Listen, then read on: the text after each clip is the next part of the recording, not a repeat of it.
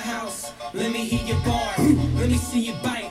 Let me see your scar. You know what we about. Come see us in the yard. This is war. Golden Ripper hard. Dogs in the house. Dogs in the house. Dogs in the house. Dogs in the house.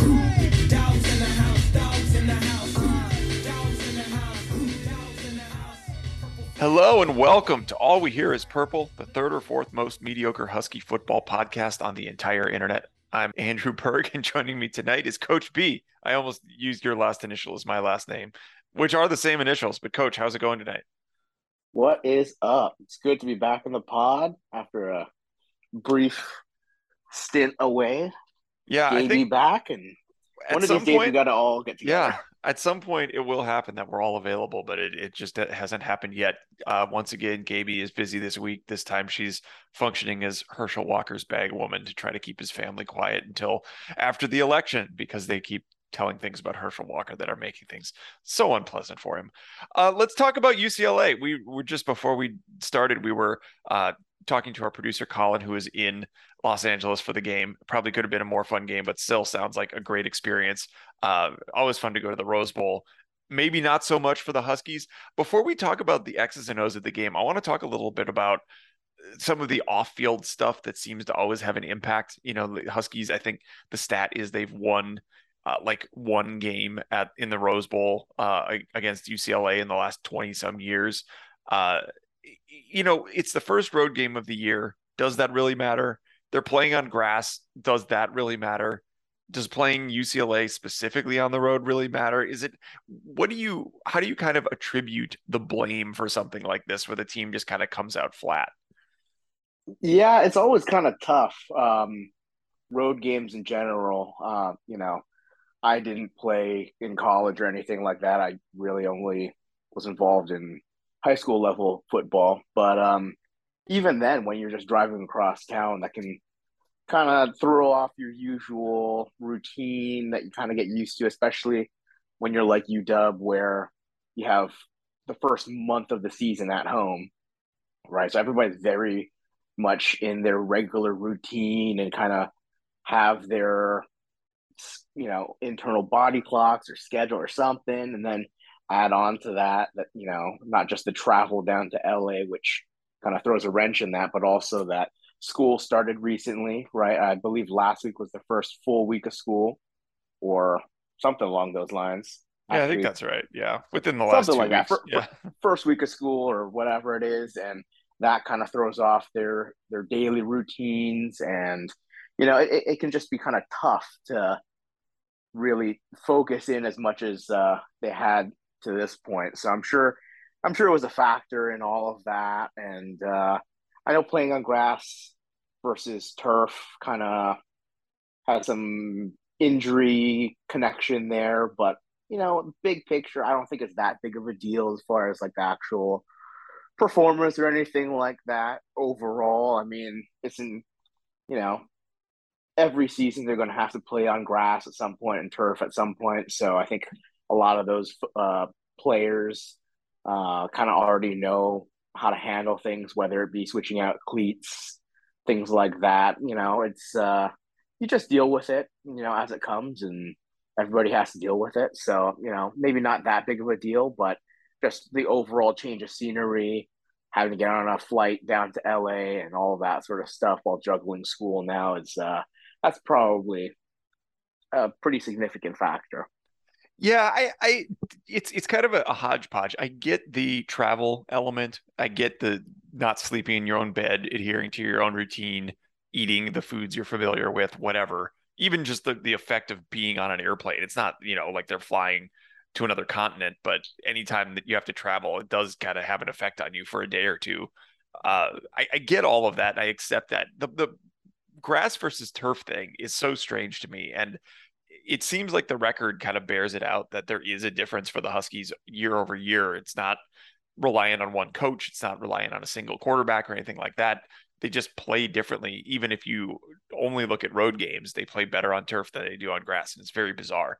It showed up in a few different ways in this game, whether it was fatigue or better defense coming against them. But Michael Penix made more mistakes in this game than he had up to this point in the season. He was sacked twice, his first 2 sacks of the year. He threw 2 interceptions, which were both seemingly trying to squeeze the ball in too tight of a window. Do you think that had more to do with trying to do too much in a high scoring game where it was clear pretty early on that there was going to be a lot of reliance on the offense? Or do you think UCLA's defense deserves more of the credit for, disguising coverages and actually making things a little more difficult for Penix than what he'd largely seen in other games this year? Yeah, that's a tough one. I kind of, as I was watching it live, noticed a couple different things kind of pop up. I think you make a great point that it felt like he was really pushing a little too much, trying to do a little too much and not play within the system, which is something that up until this point we felt like, was kind of his forte. He himself is a playmaker, but it's within the structure of the overall offense up until this past week, where he was distributing the ball to all different receivers, taking what was given to him. He might have some inconsistencies here and there, but by and large, he was just excellent at running Grubb's offense. And part of that I think was his familiarity and all of that, and the lack of pressure up until this point. You mentioned he had his first 2 sacks this season, and I did get a sense that UCLA's front four really got to him, or at least affected him more than our first four opponents, and that was a challenge. But the one thing that you didn't mention that kind of stood out to me was how out of sync the overall offense felt right from the very beginning. Taking that really early timeout just to get things sorted out. There was a lot of holding penalties, a lot of penalties in general, really. And, maybe later on we can talk about, how the officiating went. But I mean, that it's hard to deny the fact that it just felt like we were always pushing up against, zeros on the play clock, and kind of just late audibles, late adjustments. And it just didn't feel like Penix ever got comfortable, whether it's in the huddle, at the line of scrimmage, after the snap, whatever. It just, something was off. And, it could have been the road environment. It could have been, the travel still affecting him and the rest of the team, or whatever it is. It just never felt like we got in sync until, later in the game when it was a pretty big deficit to overcome. So, I mean, hopefully we get this sorted out as we move forward, and Penix and the rest of the team kind of figures out what they got to do to be more effective on the road. But that was something that really hadn't been a factor early in the season. Yeah, I agree with all that. And I think you're probably right that those are the types of things that can show up more away from home. And it was, although Michigan State's defensive line got a lot of credit before we played them, this was the best defensive line performance we've seen. And they did more exotic looks on the line, bringing pressure from different angles, using stunts. And it looked a little more confusing for Penix, and I would imagine that had an impact on his comfort level in the, identifying coverages, identifying blitz pickups, and kind of added up as the game went on. And it was a problem early, and then as there's a big enough lead, UCLA wasn't doing anything as exotic later in the game, and that's when he settled into more of a groove. Frankly, the crowd was less into it at that point too, so it was probably easier to make that pseudo comeback, although it was probably a comeback in the same sense that like Michigan State made a comeback against us, where it was never really in any jeopardy. And it would have taken a miracle for it to amount to anything. You mentioned the refereeing. I know that, reading through some of the discussion online, this has been a, very big talking point for a lot of Husky fans. My point of view was that I'm not sure there were a lot of calls that really would have had a risk of swinging the game. The one, very dubious holding penalty on Rosengarten in the first half that eventually led to an interception being the exception. Like that was the one that felt to me like it had a really big impact. For the most part, it seemed like most of the other calls, even when they were questionable, I'm not sure how big the impact was. I noticed I saw Christian Capel went to a very thorough breakdown of the stacked up defensive holding and um, a personal foul penalty that happened later in the game, and determined that they if they were wrong by a difference of like net 7 yards, and that was a point in the game when our defense was offering no resistance whatsoever. It kind of a you make your own luck kind of thing. And the same thing with the flop on the personal foul. I thought it did not have any illusions that our defense was about to cause a turnover on that possession either. I don't know. Do you have a different point of view on that? I didn't agree with a lot of the calls, but I also didn't get the impression that they had a huge impact on the outcome of the game.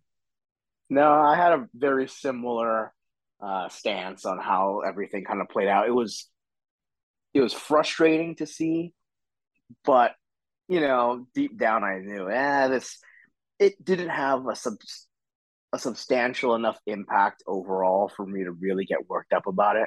At least in the moment, I kind of realized that. Penalties add up, and maybe if there were like five penalties at key moments, maybe the cumulative effect might have had a difference of a couple points, but it was still such a dominant performance by UCLA that it's tough for me to say that that was what really swung the game in their favor. I mean, I took the approach more that it was a byproduct of a number of other things that we didn't do that kind of led to those penalties. Up until this point, we've been playing pretty clean games until UCLA, and I think that some of these issues come about, whether it's pre-snap procedural penalties or near penalties that kind of caught up to us, kind of feeling like we're out of sync, and so not everybody's on the same page, which might lead to individuals trying to play outside the system and try to be heroes, as well as a greater degree of talent than what we've faced so far. I mean, Michigan State, like you said, they had a pretty good, fairly talented defense with guys like Windman that we faced off earlier. He had the stats to show that, he was a productive player, but I think folks like the Murphy twins or Leatu Latu, they have much more. They were probably more talented than anybody else we faced, and that's why we saw some of the holding penalties against Rosengarten and a number of other things that kind of led to the result that we got to, rather than really the officials giving away the game. Yeah, and the Devon Banks late hit out of bounds that happened after the guy had taken 7 steps out of bounds is still only a 15-yard personal foul, and felt like that one was worth about 4 flags on its own. It's just how late it really was. So maybe in that case, the rules didn't hurt us so much. Well, we've talked a lot about, kind of things around the fringes of this game, but the real concern here and where this game was lost was in the secondary, our defensive secondary. The coverage and the tackling were both way below a standard that would give us a chance to win.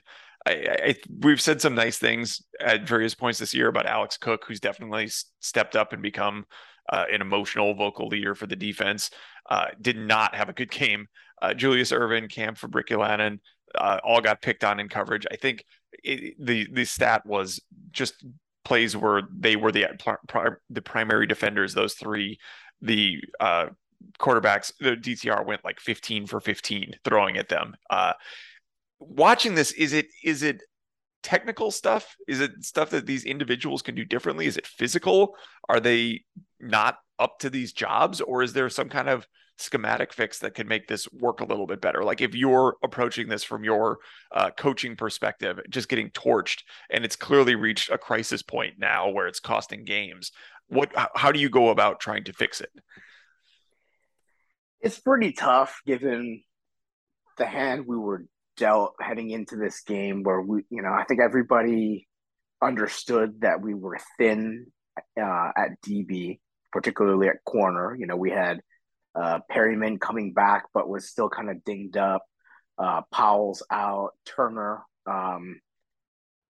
Asa Turner, was also unavailable for this game. So that right there is, 60% of your DBs are either out or, maybe just returning from injury and still not 100%. So that's kind of tough. And then the folks that we asked to step up were either inexperienced or playing out of position, right?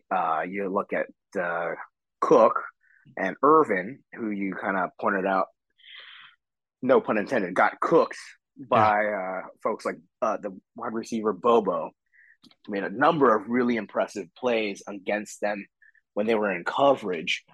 Cook and Irvin are largely safeties up until this point. Cook is a safety, and Julius Irvin was pressed into duty at cornerback a couple weeks ago. And I've made comments before in some of the articles that I've written where there is a significant technique difference. And when it comes to playing coverage as a corner versus playing coverage as a safety, you're playing with a different pace of the game, right? When you're right up in a receiver's face as a corner, the game comes much quicker to you, right? You have less time to react and adjust in coverage like that. And it's a different skill set a little bit. And so, I don't entirely blame them for being put in those situations, at least Irvin, right, playing at corner. But it is tough when you get those kinds of one-on-one coverage matchups between a really solid receiver in Bobo and more safety types at DB.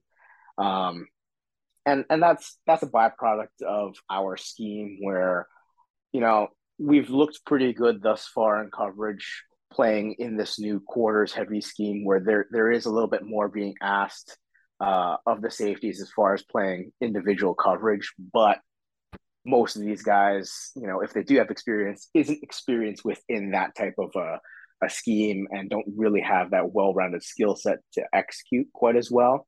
So that was already going to be pretty tough. The second part of that is up until this point, we've been successful because our pressure from the front seven, let's just say front six or whatever, has been really effective in the games where our DBs, held the passing game to relatively few yards, right? I mean, we kind of have seen the progression of all of that throughout the season where first game up, there was a little bit of concern about our DBs because Kent State's quarterback was so elusive and made those, Houdini plays, escaping pressure and then throwing the ball downfield very effectively. And, getting that type of pressure or getting more pressure similar to 2 weeks ago when we played Stanford, where we were just, constantly in Tanner McKee's face, that really helped, keep the lid on their passing attack, right? So DTR didn't have too many plays where he really had to, be a Houdini kind of escape artist, but the lack of pressure was kind of the downfall here because it covers up so many issues on the back end. I think while DTR didn't have to escape pressure, it was because we really didn't bring a whole lot of pressure. We were really worried about his ability to pick up yards in the ground, and so we kept a linebacker as a QB spy for a healthy number of plays, and that takes one body away from coverage or pressure. And so that kind of dynamic when facing offenses down the line should change. DTR is probably the most athletic, elusive quarterback that we're going to play moving forward. So I'd expect the defensive staff to kind of readjust their approach and probably be a little bit more aggressive with the pressure and maybe not worry about keeping in the QB spot on quite as many plays.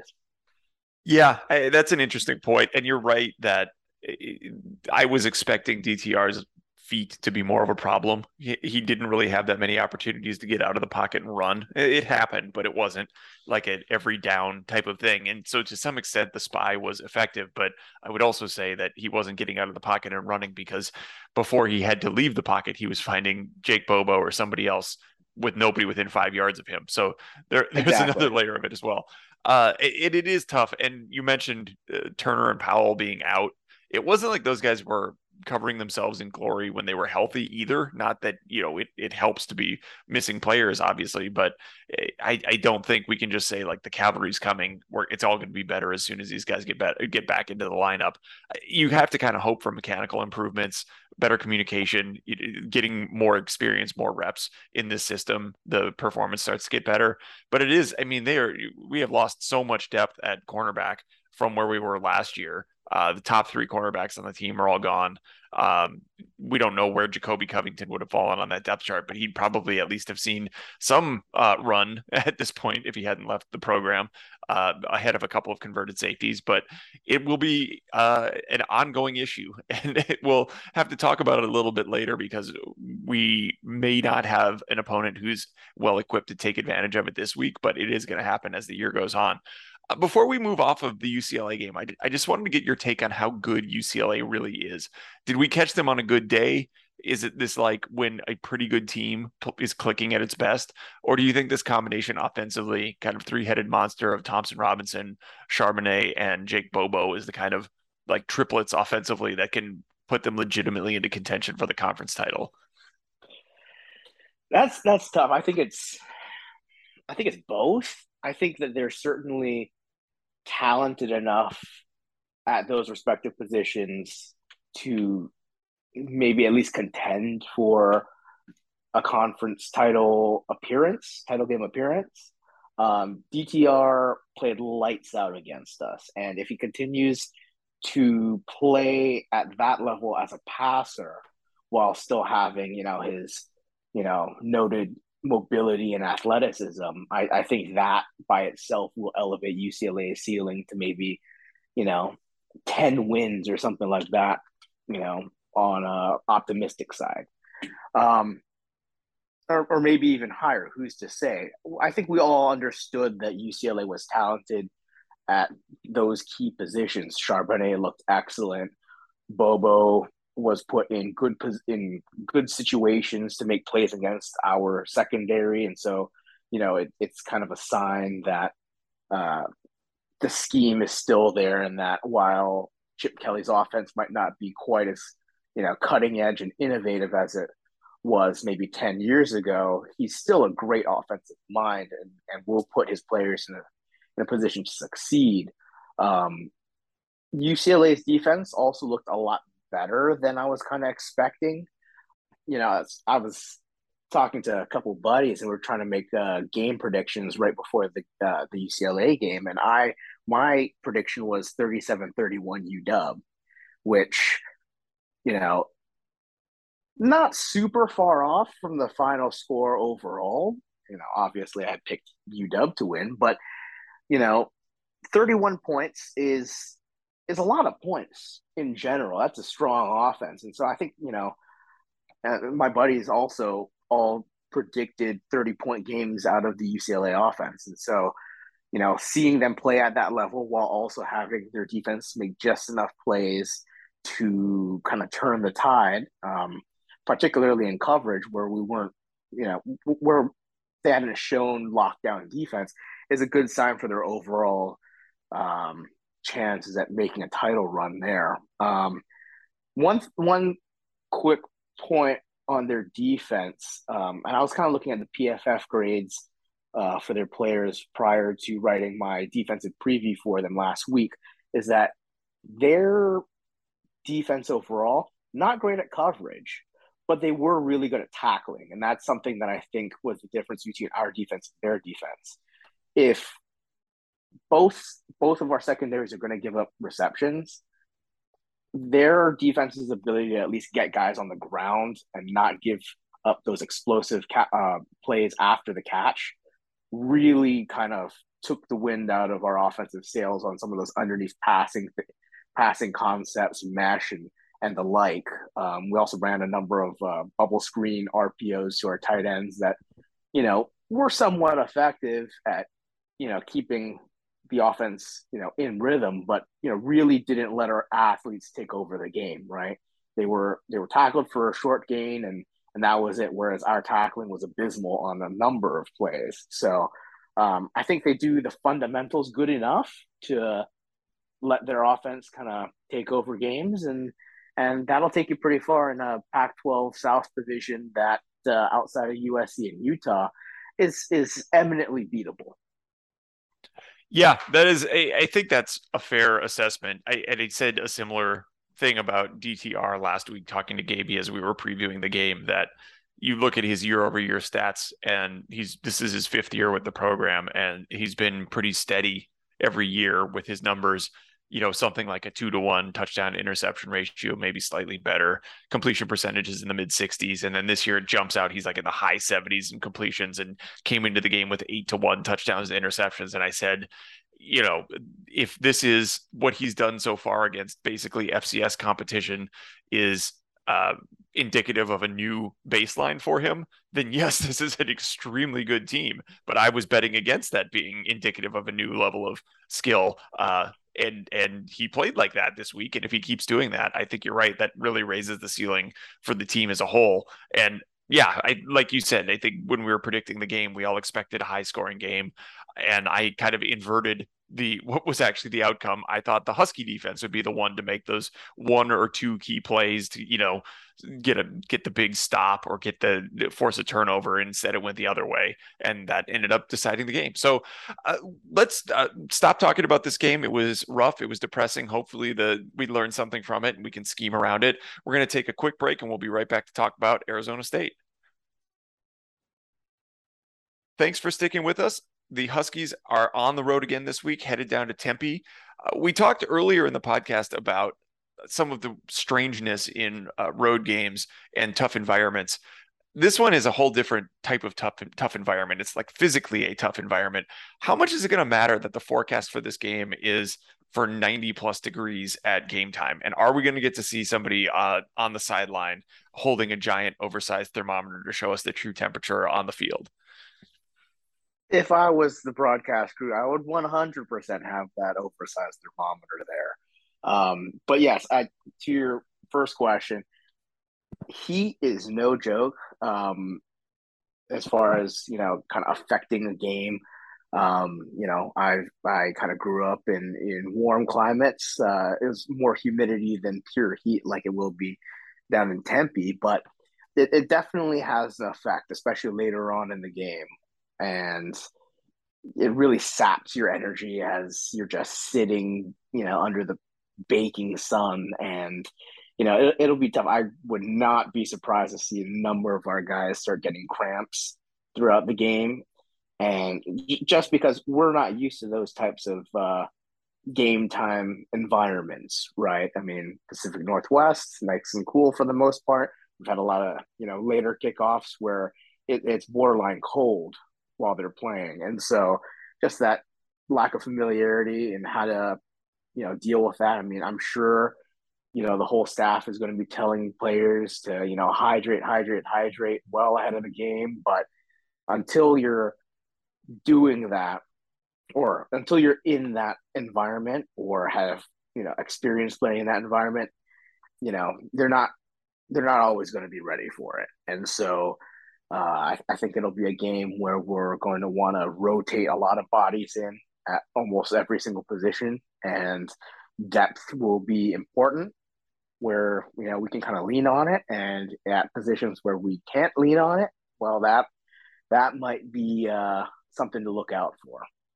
Yeah, it's a great point. Hopefully they're hydrating now, just like everybody's living on IVs all week just to get as hydrated as possible. If we can get past the heat, the offensive matchup is pretty favorable. A couple stats that were telling to me. UW so far this season is 11th in success rate in the passing game, meaning, the amount of yardage gained relative to the down and distance in passing situations.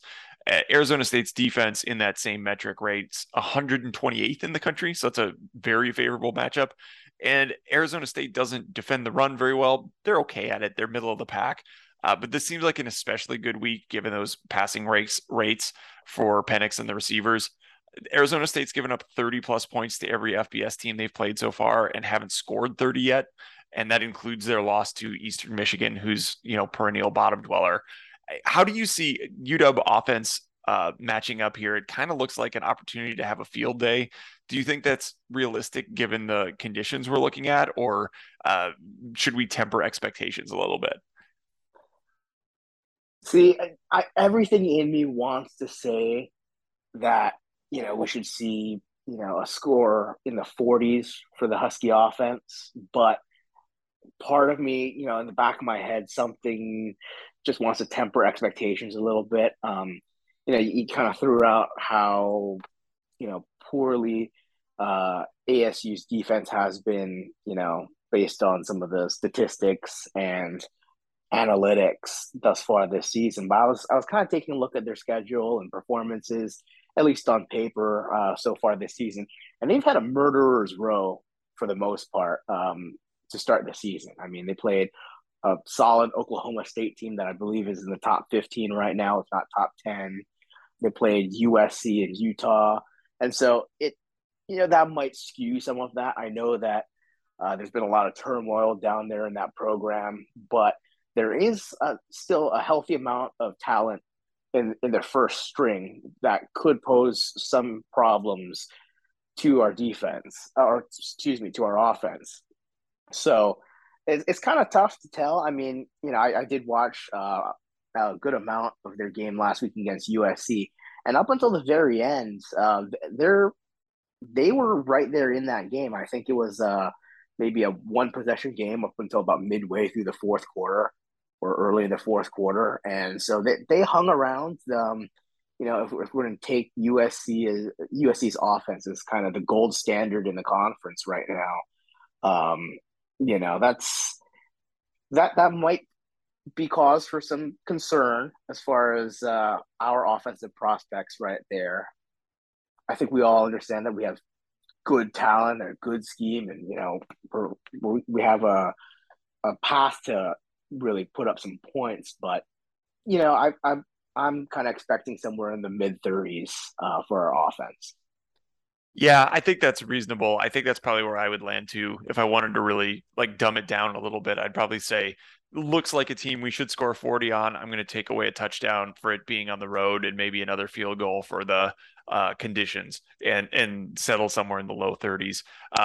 Hopefully that's enough. Let's talk a little bit about whether it's enough. The Arizona State offense, it's a little bit more competent, or at least it has been compared to the defense, especially on the ground. Emory Jones is a Florida transfer at quarterback, definitely a run first quarterback. They've thrown with him a little bit more than they did with Jaden Daniels over the last couple of years, but it's still a very run heavy scheme. And they rank near the top of the country in their percentage of run plays that they're calling. And then the other transfer who's probably been even more effective than Jones is Xavier Valade, the running back who came from Wyoming, getting almost 100 yards a game against what you mentioned is a very challenging schedule so far. The UW run defense has been pretty much average so far this year. It's been the pass defense, as we talked about, that's been the bigger problem. I think about what do we need to do to stuff the run.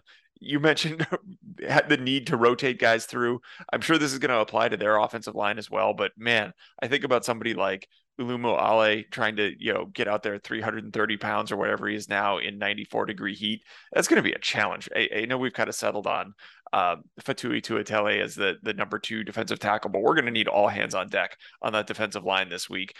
Anything else we can do defensively that will get us better luck than what we did last week? Yeah, I was kind of thinking about that before jumping on the pod. Kind of like what I mentioned, I have a feeling that the defensive staff is going to want to kind of reset their game plan a little bit, get back to their roots, and maybe, Emory Jones, solid athlete. He hasn't really hurt anybody just yet on the ground with his feet. But he is kind of a more mobile quarterback. But I think that we're going to want to kind of reverse course from this past week and focus on pressure, especially with kind of the performance of the DBs last week and having that game plan out there for other offenses to kind of co-opt some ideas, using motion to manipulate our safeties, using some of the stack releases that Bobo got used to kind of get that one-on-one with one of our safeties and things like that. So that's going to be kind of a concern there if we don't get pressure to kind of cover up some of those deficiencies right now. I think we're going to bring a lot more pressure with the linebackers, maybe some more stunts up front, and kind of force Emory Jones to make those quick hitting hot route passes and more dink and dunk rather than just running wild or sitting back with time, because any quarterback, regardless of their overall passing abilities or perceived passing abilities, if you give them all day, they will find somebody open. It's kind of like pass protection where generally you say 3.5 seconds, for pass protection. Anything after that, that's on the quarterback. And kind of similarly, DBs, 3.5 seconds of quality coverage. Anything after that, if they're beat, then that's the pressure not getting there. And with our DBs, it might be a little bit less than 3.5 seconds. So I think a game plan that the staff will consider is kind of dialing up some more of the pressure that we had seen against Stanford. Yeah, I think that's hopefully we can do that. It's not going to be easy to get pressure on Jones, but even if he is running the ball more often, I think the idea of trying to make him move around and collapse the pocket and make him uncomfortable probably makes sense. One kind of sub storyline to watch is the field position game. We've been a really good field position team this year, 19th in net field starting field position, and Arizona State has been very bad, 113th. We had been even better before the UCLA game, and we saw the impact that it has to have to start deeper in your own territory. So hopefully that's something that you can get an extra 5 or 10 yards per possession by doing that over the course of the game. That really adds up. It's like tallying an extra 5 or 10 first downs by the end of the game, and so we'll see how that plays out. But it's a trend. It's another data point. The line on this game is Huskies are favored by 14. Do you think that's too high? What would you pick if you had to pick over under a 14-point win, or are you even picking the Huskies? I'm definitely picking the Huskies. I will almost certainly pick the Huskies against the field in the Pac-12, but kind of thinking about that, my score prediction this week, I have a feeling 37-23. It'll be a push against the spread, but I think the over will hit. That's pretty ballsy to pick the actual push, to just like I'm taking an actual push. Part of that was like, 4 touchdowns from our offense. That feels about right. We still have some issues that are kind of lingering in the red zone, so I feel like we'll put up the yardage, but maybe not convert all of them for touchdowns. So 4 touchdowns, maybe 3 field goals. 7 possessions. 7 possessions ending in scores. Yeah, that feels about right to me. The numbers sound reasonable to me. I'm probably not going to take the Huskies to cover in this one. Here's a little bit of series history, and this was shocking to me when I started looking into it. The Huskies have lost 12 out of the last 14 times they've played Arizona State. That's not just in Tempe. They haven't won in Tempe since 2001. They've lost their last 7 games. 1, 2, 3, 4, 8 games in Tempe. Some of these games, I started thinking about this because I was thinking about how many incredibly frustrating losses there had been that happened. Like there was the Jake Locker, looked like they had the game won and they gave up basically a Hail Mary 50-yard touchdown pass with no time left on the clock. That would have been in, I think, 2009-ish. There was the year where it looked like Sark, I think 2013, had them on the right track, got out to an early lead and then gave up like 29 straight points and lost 53-24. They'd only lost to like 2 top 5 teams at that point. It just over and over and over.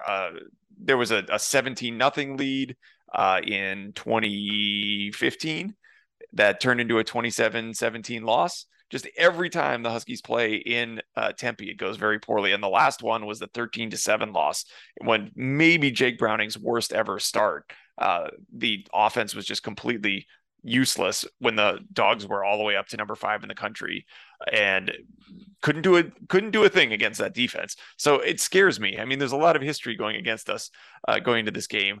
I still think, I mean, Arizona State fired Herm Edwards for a reason. This team is dysfunctional. It's not all about us, and it's not magic. Like, this is a good Husky team, should be able to win, but it's hard for me to imagine all this history and we're just going to write it off for a 3-touchdown win or something like that.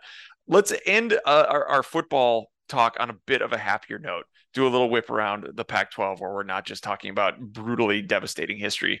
I think maybe the most impressive win of the week was Utah beating Oregon State by 26, which looked like a possibly close game going in. Despite the loss in the swamp, the Utes look like really, really good team in the Pac-12. It's between them and USC right now at the top of the conference.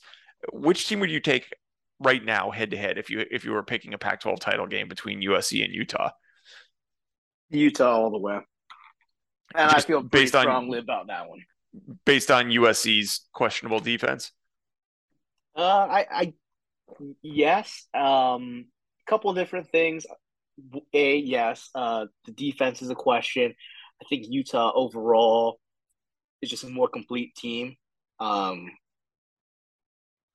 They might not have all the star power, and I think they just recently lost. I can't pronounce his name worth a lick, but their star tight end for the season is out. Yes. Yeah.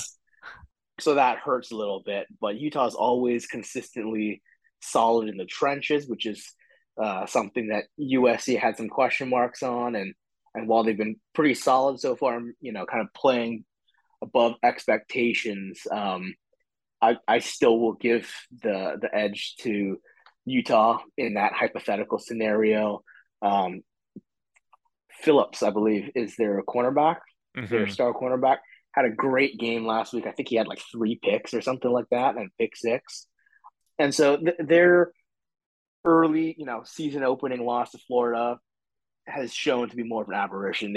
They've really played well. USC has also played well, but have had some fits and starts during games, but then eventually went on to win them. So I think just solid, consistent coaching, strong culture, and well-developed depth of talent and all of that, all kind of in place for Utah. I take them over USC right now. I think that makes sense. I'm a little, it's hard not to. We've seen one of these teams lose. We haven't seen the other one lose. But when the common opponents, like Oregon State as a common opponent, look like night and day, and Utah has looked so good after that Florida game. It's kind of a shame that it's going to be really tough for them to overcome that hump and get back into the college football playoff conversation. Because if they had pulled that one out, they'd probably be ranked, 6th or something right now, and very much in the thick of it. Sure. And it would be really fun to kind of have that on the back burner going through the Pac-12 season, thinking about Utah, USC as these two big, really tough programs vying for a spot with the conference kind of resurgent, even as one of them is on their way out. The other end of the conference is Colorado, which is, God, I know Arizona was really, really bad last year, but I don't remember a Pac-12 team quite this hopeless. And they fired Karl Dorrell after the really horrific start. Give me some thoughts on who you think should take over or who would be a good candidate to take over. And, with that in mind, do you think Colorado even still has the upside of being a perennial top 25 program? I'll start with the second part of your question first. It's tough for me to kind of look at the program big picture and really see an easy path for them to get back into like a perennial top 25 position. It's been such a long time since they've been that type of program that it take a real special program building type of head coach to kind of get them back there. I don't want to, buy in too much into the Ari Wasserman Stars Matters kind of a thing, but he does have a good point. Ari Wasserman from The Athletic, who famously rags on UW Well, he didn't consistently over invent the years. Stars Matter. He just co-opted it and says it. Yeah, sure, and But it's a applies it true very point. negatively. Yeah. Yeah, but he one of his um frequent lines is that it's all about geography, and while Colorado, isn't uh they're not devoid of talent. They're not Idaho, for example, or something like that. But it's tough because they're stuck kind of in this, you know, no man's land of no real hotbed close for them to really draw talent from as like the go-to program. I mean, there's always been, a healthy amount of talent coming out of Colorado and Denver and the surrounding areas, but it's going to be an uphill battle to kind of build that roster into a top 25, type of program. And there's not too many other resources for them to lean on. Sure, they won a national championship. Oh, coming up on 30 years ago, Yeah. not unlike us. But it's the lack of consistent, you know, uh, performances in between that kind of have let their brand kind of erode over time, and they're not really a draw, right? Outside of their one really good season under Mike McIntyre, where they got Mm-hmm. to the Pac-12 championship game, they really haven't had any individual seasons recently to kind of hang their hat on and be like, see, this is what we could do if we just had you, Mr. Five Star. But with that being said, there are a number of candidates out there that might be intriguing for Colorado, and if they can gather up enough money, might be able to be an interesting option for some of these guys. I've heard, names like Bronco Mendenhall get tossed around, the former BYU and UVA head coach. He has ties to the West Coast or the mountain region from his time at BYU, and he's a good coach. I had tossed his name out there as a dark horse person that we should at least take a look at when our head coaching position was open. So I'm a fan of his and his resume, but yeah, I had tossed a name out there that I don't know how realistic it is or whatever, but Eric Bieniemy is a Colorado Buffalo alum and was a member of some of their good teams in the '90s, and he actually coached there for two different stints, I believe. He was an offensive coordinator there prior to going to Kansas City and becoming a popular name for a lot of NFL head coaching vacancies. We talked about it in our writers chat about how, he's been kind of waiting, being selective in the head coaching vacancies at the NFL level that he's really made a push for, and it hasn't really panned out. And it's been a couple of years now of that. So maybe he wants to take the plunge at his alma mater or something like that. I know he has some off-field concerns that I'm hadn't realized, but that might be a name to kind of keep in the back of your head as the head coaching search kind of develops. Yeah, I think he would be an exciting kind of higher risk option. But if it hits, it probably hits pretty big. I like Mendenhall a lot. I think he's really talented. If you want to, kind of stay in that BYU family, I saw somebody mention Kalani Sitake, although I don't know if it would be very easy to pry him away from BYU right now as they're headed toward the Big 12 anyway. I don't know if this is that much more appealing of a job. And then somebody I saw mention Gary Patterson as well, former TCU coach, who I've always had a lot of respect for. Those would be kind of like stabilizing force type coaches. It's kind of, you mentioned the parallels with the Huskies history. Like Bill McCartney was their coach in the 80s and early 90s who won the national title. Probably not quite as successful as Don James, but kind of their Don James. They had Rick Neuheisel after that, who's probably like the next most successful guy. There's another parallel. Gary Barnett won in the early 2000s, but was cheating like crazy. And since then, it's just been just over. Like the winning percentages of the coaches they've had since then are 327 for Dan Hawkins, 160 for John Embry, 405 for Mike McIntyre, and that's with that one great season you mentioned, 417 for Mel Tucker and 348 for Carl Durrell. Just like nobody, and this is counting, this is a, always a Power Five conference team that's piling up their wins in non-conference. It's even worse if you look at their conference record.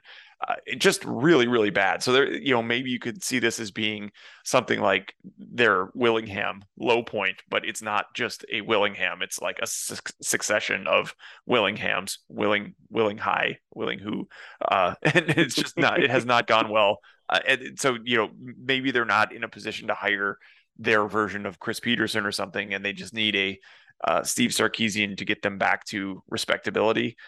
So we'll see if that's possible. I mean, it's not going to be easy, but they need to at least get somebody who can stem the tide, because right now they're pretty much undoubtedly the worst Power Five team in the country. And even if they don't have the geography to be, the national champion contender that they once were, they also should be better than Kansas, and they're a lot worse than Kansas right now. So, by wide yeah, and they're worse than everybody. They're worse than Vanderbilt, Duke, and Northwestern, and every other team that's usually a laughing stock of a Power Five FBS team. Well, that's kind of sad to think about. I like Colorado. Boulder's a cool town. They have a cool stadium. I like Ralphie, but hopefully they'll get it turned around. Let's stop there. Let's go into our recommendations and plugs. Do you have anything you want to recommend from the non-football world of entertainment and life? Well, you got me again here, Andrew. Well, give us an update on the Lincoln Lynx failing non-football. At least that's a different version of football. Yes, exciting things going on this week, or coming up, I believe. It's Lincoln Lynx versus the Ingram Rams this week, Friday, for what has been dubbed Battle for the Sound in the Metro League. Top two teams tied atop the Metro League standings, undefeated in league play. Ingram, much, much better than previous seasons. I think their average margin of victory is somewhere in the low to mid 30s. So they've been stomping teams so far. Lincoln, not quite as good as last year. Had a number of one possession games thus far this season, or maybe 10-point victories. Not quite as dominant as last year, despite returning a lot of the same starters. So it'll be a tough game. I'm still confident in our team's grittiness and desire to win. 4:30 kickoff at Nathan Hale High School up here in North Seattle. So I'll be there. I'll be calling the game from atop the press box, and anybody in the area want to stop by, feel free. Yeah, sounds good. I mean, that's got to be a pretty rare thing that it's two teams whose nickname is also within the school's name. Like Ram is in Ingram and Link is in Lincoln. Maybe not a stat that's actually tracked anywhere, but it is true. That's the value you bring to this podcast. Yeah. There. I'm seeing words within other words.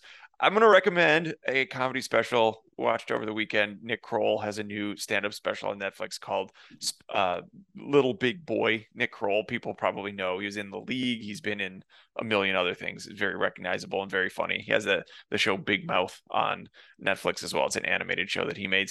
Extremely funny guy, and it's a good stand-up special. He's like more of a not so much a joke teller as like a storyteller and a lot of physical comedy, but still highly enjoyable. Recommended.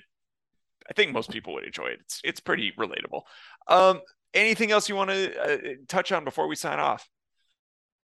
Nope. You let me ramble on here long enough. I think I'm all good over here.